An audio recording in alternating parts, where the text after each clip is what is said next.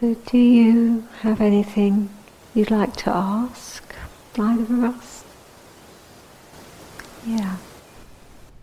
I felt a lot more alive and sensitive over the retreat, experiencing a lot of inwards and outwards connectivity. How does that affect the deepening of practice? And also, are the experience of chi and piti related? What about after leaving the retreat? Is the loss of sensitivity inevitable? Thank you. Do you want to respond first, Ajahn? Okay, Yeah. right. The easy one is the chi and piti. Chi as energy, as vitality, can form in different ways. Yeah, sort of like quite bright and then soft, and so it can take different forms and very gossamer-like suffusions. Piti is translated as rapture because it's got quite a lot of velocity to it. It's quite zingy. It's generally associated with an emotional activation, which is sort of like joyful, and it's likened to, say someone crossing a desert and sees a lake of water. So it's kind of like slightly excited. So that's an activated energy form. And I use the word activated because it can also be like a receptive energy form. And generally in cultivating chi, you've got to balance the two, because the activated is certainly much more exciting. And the problem with piti is it's quite exciting, because it is skillful, it's definitely beneficial. But it can be a problem if people get a little bit over-ramped on it, So the sense is, as it opens, the activation opens, it clears, which is great, which is the main thing, clearing the dullness and the fidgetiness of the hindrances. But along with that comes the receptive aspect. The receptive aspect, the initial term for it is sukha, it's the sweetness. And they're both together, it's not they're separate. The piti and the sukha are both together. But first of all, the more prominent form is the piti. There's a sweetness. But then what we're trying to incline, or as the process completes, as we're more attentive to the whole process, is the activation aspect subsides into the receptive. The receptive is not stagnant at all, but it's actually quite vibrant sukha, ease. And this is very balancing for the emotional body. When chi is manifesting through that emotional heart energy and body energy, then it can sort of, piti kind of is the breaking of the crust of and the agitation of the confused energy of the hindrances, and then the sukha is trying to receive the sweetness of having got to the lake and drinking the water. And that's the whole sort of process there. The water as drunk, then in fact the whole heart energy begins to subside into, again, it sounds like bad, but actually it's not bad at all. It's kind of a very cooling, wider quality which inclines towards equanimity, which is very poised heart energy, bright, poised. So chi and piti are two slightly different things. The other question about external fields, you've got to bear in mind that there are different fields that one can feel attuned to or impacted by or moving around in, and the most obvious one is the sense fields. So the orientation in the sense fields. The main message here is kind of restraining, because the citta doesn't actually manifest in the sense fields. It's a bit of an illusion. Where it's more activated is in the energy field. It's immediately connected to that. Sense fields are somewhat remote, actually. So this is why the sense of sense restraint, not just to kill joy, but the sense of actually, this isn't really a real home anyway. You kind of sort it out so that it's steady enough, and then so that you can get much more to where the citta is forming, which is in the energy field, which is subtler quality. And then that relates directly to the embodied quality, such as the body obviously has sense contact, but there's also the energy body. So in that, and then so we say externally, what is external to that? And there's the energy, which is sort of extending, and there's sort of like an exchange, isn't there? With breathing in, breathing out, the energy field opens, and it's like opens and doesn't exactly close, but it draws in, and you've got this lovely flow of internal, external. And if this is, balanced, then citta begins to undo or come out of its karmic knots. Yeah. Which is all kind of histories, you could say, not even heady histories, but embodied histories, comes out of those knots, because that process is actually moving through the somatic knots, and internal, external. So very simply speaking, when there's expanded heart, looking at it very simply, turning, opening, and then returning, and recognize that the internal is not closed off, it's just it's moving back towards center. Moving back towards center. We don't really know center until that movement occurs. You see, so we can try to find a center as like a fixed thing, but actually that isn't the way to do it. And this is why, in my opinion, my practice as well, concentration is a bit of a misnomer, because one does go right, fixed point. And that almost always causes some kind of rupture between the internal and the external. The center forms through that correct flow. The center begins to crystallize out of that correct flow, and it's the deepest return, the fullest return. And the fuller the return gets, and the more satisfied the return gets, the opening actually can be fuller, and the returning, quite an extended energy field, which and then that leads on, to discernment. I don't know if that's answered your question, but I was quite enjoyed talking about that.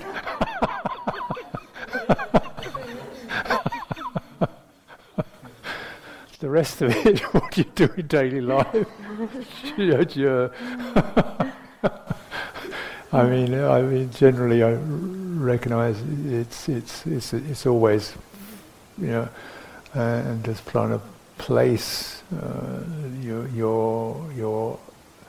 location in the sense fields in a way that requires as least agitation and expenditure of energy as possible, so that you can do something much more authentic. Thank you. May I add? Yeah. The word calibrating has been coming up for me today. It's a bit of a mechanical term. One of the main things I notice coming on retreat is craving settles or eases, and when I come off retreat it tends to go up. So that relationship to the sensitivity that comes through this process we've been with together, this heightened alivening of the senses, and opening of the senses, and you can always feel how following the craving or resisting shuts that down, and these conditions help that sensitivity open. I think it helps to not make one better than the other. It sounds a bit, I don't know, but just to notice. I find it helpful to notice this is just what my mind does, and it's sort of learning about cause and effect. So I find it helpful to develop this capacity to be with the feeling of craving, the urge, the feeling of the pull.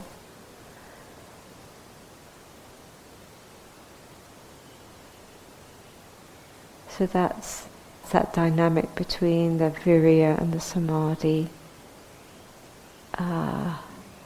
As the conditions change, and valuing the learning, like coming off retreat, valuing the learning. When does something start to change? What's happened such that it's changed, you know?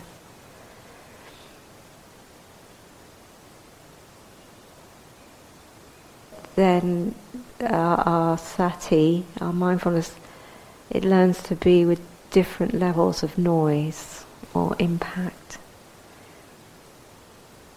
I think what also helps is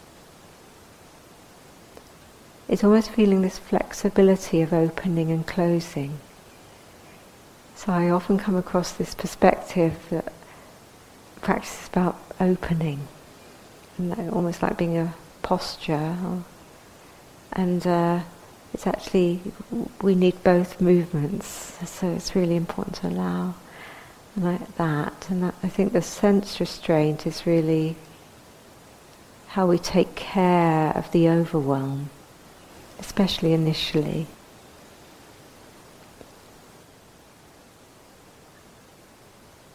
It's not wrong that the mind rushes out, but we kind of empathise with the effect of that, you know, and see what takes care of me. So I, you know, when I used to travel back from retreats on a train, I just quite often have an intention just to look out the window, just to stay quite simple.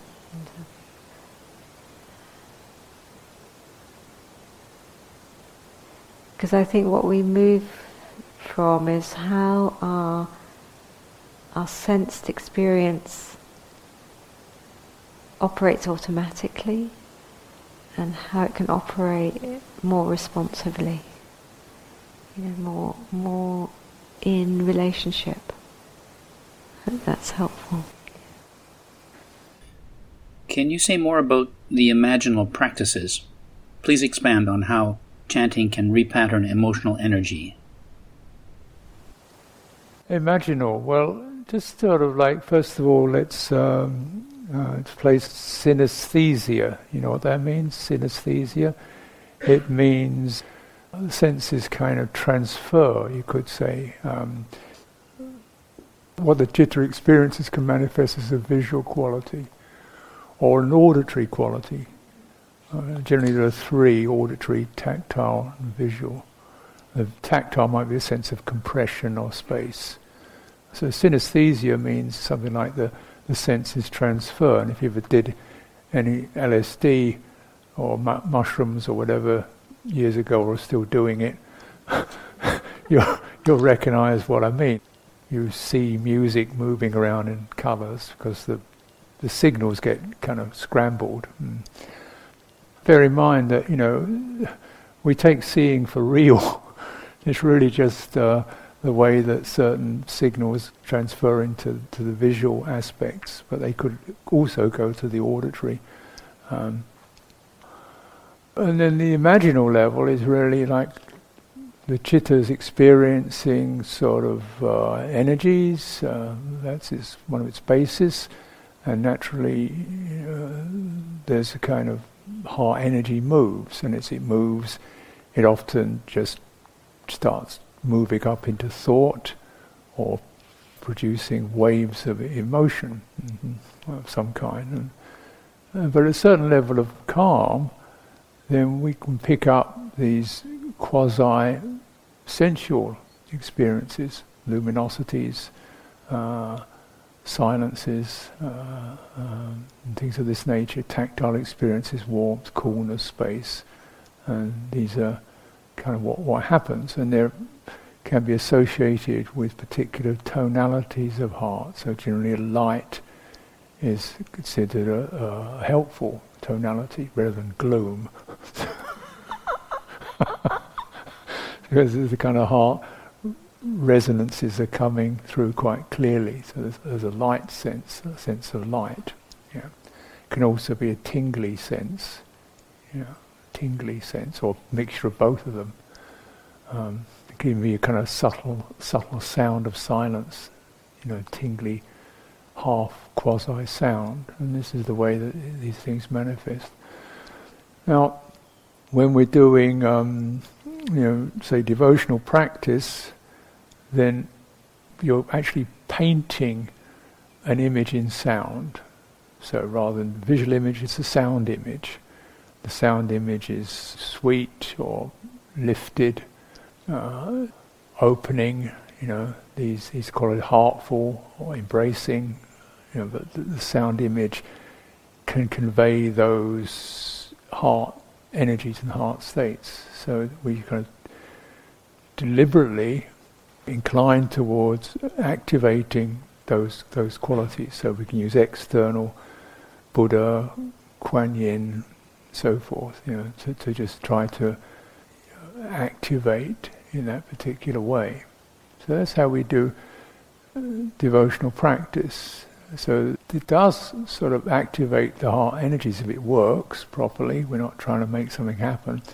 And one can arrive at either visual light or even a slightly tactile lift or expanded sense of space. And really those images are not so important. The main thing is the effect. I think it is helpful to recognize how this imaginal level does orient the heart mood, and the imaginal level can be quite closed, dull, flat, and not activated. We kind of believe in the top level of the mind, or the rationality of the mind, which tends to dismiss the imaginal. Though the imaginal is much more fundamental than the rational, and is the key to our emotional, our heart energies. So it's skillful practice to just start activating that heart energy. And so particularly any depression is always grey and heavy. You don't get buoyant depression. We use the word grey, dark, heavy for that. I don't see any grey. What are you talking about? Well, that's the imaginal reference to that particular mind state. And you can't rationalize with it. But it is possible to lift. So experiencing the darkness or the greyness, then we can actually use the voice to begin to almost express the darkness. So that does stimulate our energy, even if it's expressing something that's rather negative. So once you've got the thing moving, you've got the real thing moving, then there's a possibility it can rise by itself. Is that helpful? So we do morning chanting, we call it puja, and there's this chanting. So often you're saying these words, which you get used to after a while, and kind of, and mostly it's just sort of making the sound come out and expressing the emotion. And actually I'm going there, I'm expressing the emotion of how much I hate doing morning chanting. hate, don't want to be here, and then listening. I feel so much better now.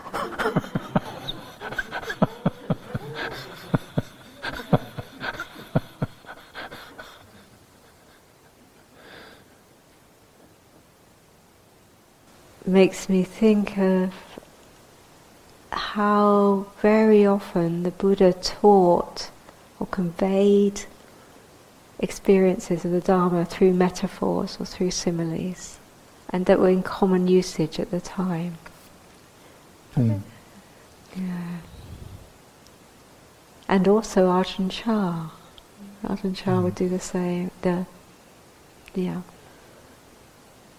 Just as you were saying that last bit, Ajahn, it made me think of something Ajahn Chah said, that he said, where it's hot, that's where the coolness is.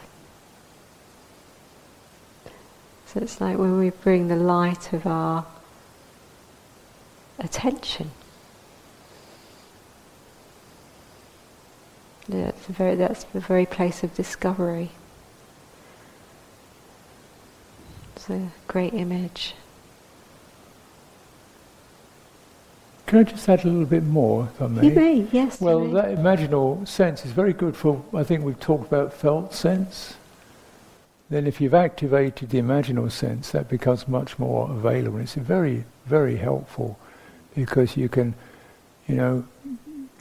trim down or extend down from your rather complex thought processes to, that's the bit, that's the mood. And then we want to bring up the imaginal sense. What would that feel like? What would that look like? Is it grey, bright, big, spiky, soft, treacly, black?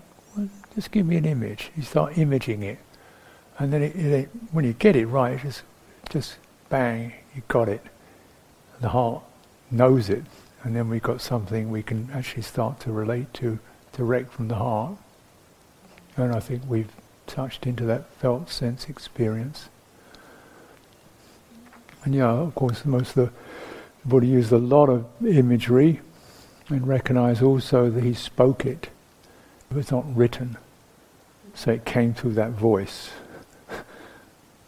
So the transmission is what's the word for it? Paragosa, the voice of another.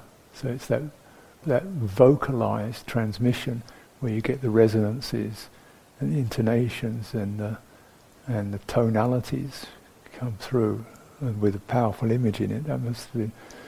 That's the way the most powerful transmissions occur.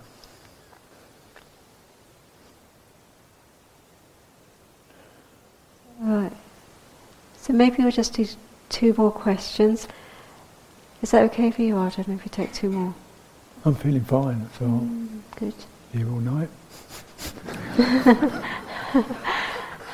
We could have a hot chocolate at midnight and get a hit.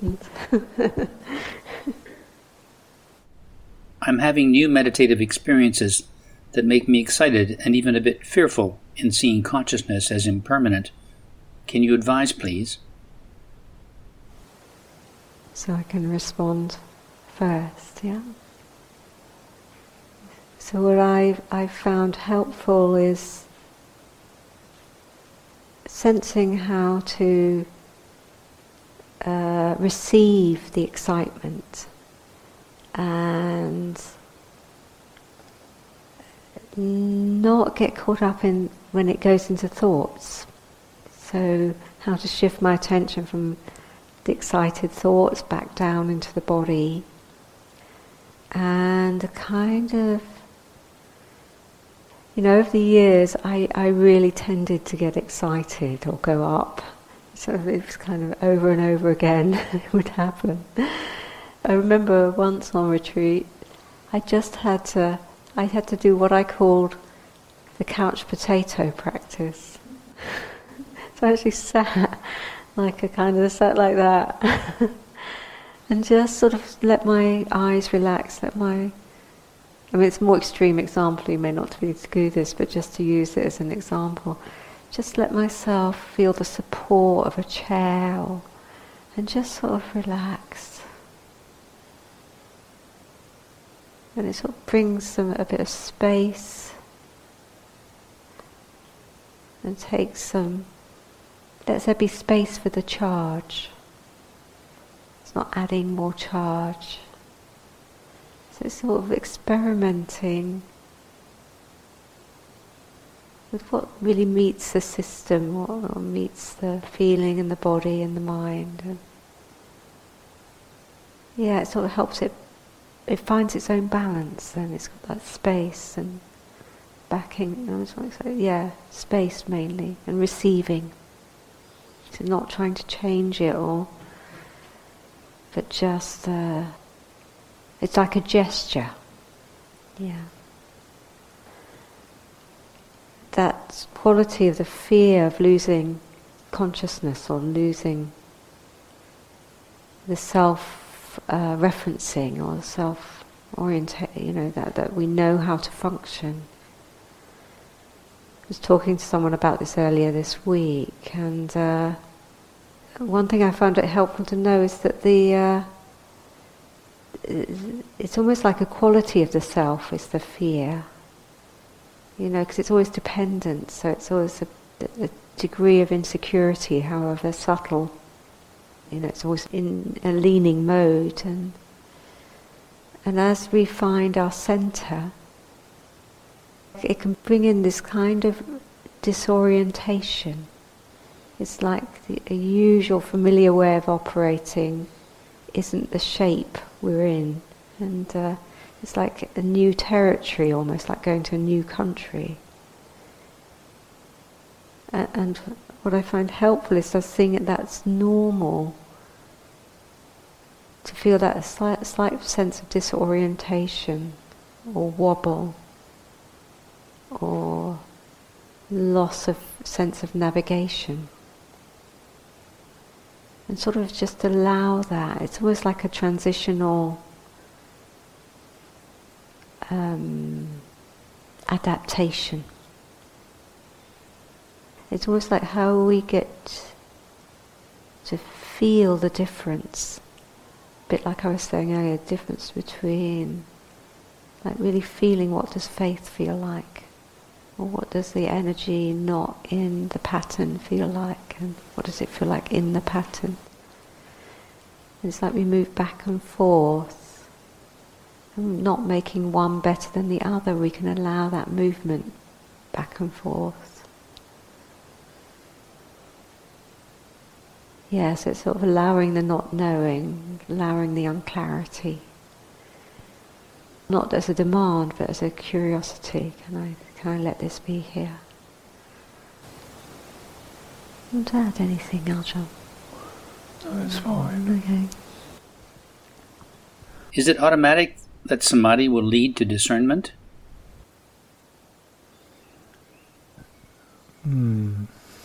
Well, the discernment or panya is quite a broad topic.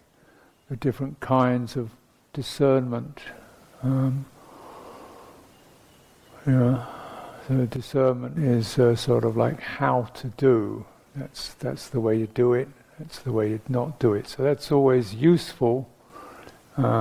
Discerning, path, discerning skillful from unskillful, discerning stressful from non-stressful. So that's a activated discernment. And the results of that, as it's cultivated along with sati, is that the mind begins to clear and settle, and that settling and clearing is in the domain of samadhi. So samadhi arises from discernment. We can look at it that way. And of course samadhi can cover quite a bit too. There's different levels and depths of it. But the saying, Buddha's expression is, when there is correct samma samadhi, because there's also wrong samadhi, then by itself there is a seeing and clarity as to how things actually are. We call that realization. This is like clear seeing, because the mind is no longer obscured. So that kind of quality. And then there's also another sense in which that can be almost directed. So there's a clear seeing, and then the Buddha says, then it's directed towards the elimination of the asava. So it's like seeing how conditions arise and that there are conditions arising and passing and so forth. And the sense of anatta, actually then the citta can be directed towards, where does all this stuff come from? Of course that's a thought, but something like that, So then we get penetrative realization. There's a whole string of different words that are used for different qualities of panya. So the citta can be directed within samadhi, which is slightly arguable because some people feel it just goes completely still. But when we look into the scriptures, the Buddha does talk about my bright, concentrated mind, I directed it towards the elimination of the taint. So there's certainly some kind of turning or interest, and then that penetration is through wisdom. Is it more like a gentle turning? I get the impression, not thought, because that would. It's not thought. That seems to take, away from. It's like when you say I changed my mind. Did we change my mind, or just got lost interest in that? Yeah. When I said, I've lost my interest in going to parties. Did I say, okay, let's turn away, or did I just say, heart's not in it anymore? So the heart withdraws, it's not, so it's that kind of directing. The heart just says, yeah, enough of that, not there for me. So it's called nibbida, and that's also a part of the process, it's just the withdrawal. I'm not bothered with that, so lost interest, doesn't fascinate it, doesn't think where I need to go, withdraw. So that's a direction of heart. It's not done through the will, it's done through realization. So the realization that's inadequate or not enough or whatever, void, empty of purpose, so withdrawal. So that's a kind of turning. And then the turning to what is the release from this. So that's the turning of interest, you might say, or the heart's interest. And we can't really, make it happen, except that if one primes those indriyas, they work on each other, and they co-ripen to the point. It's like a maturing, maturing. So the maturing of it is that the heart turns by itself because it's had enough of that, So that's a turning. Just as our interests turn from when we're 7 years old to when we're 35 years old, just by itself. This is rather of a similar nature. That's really what I would say about it for right now. More tomorrow.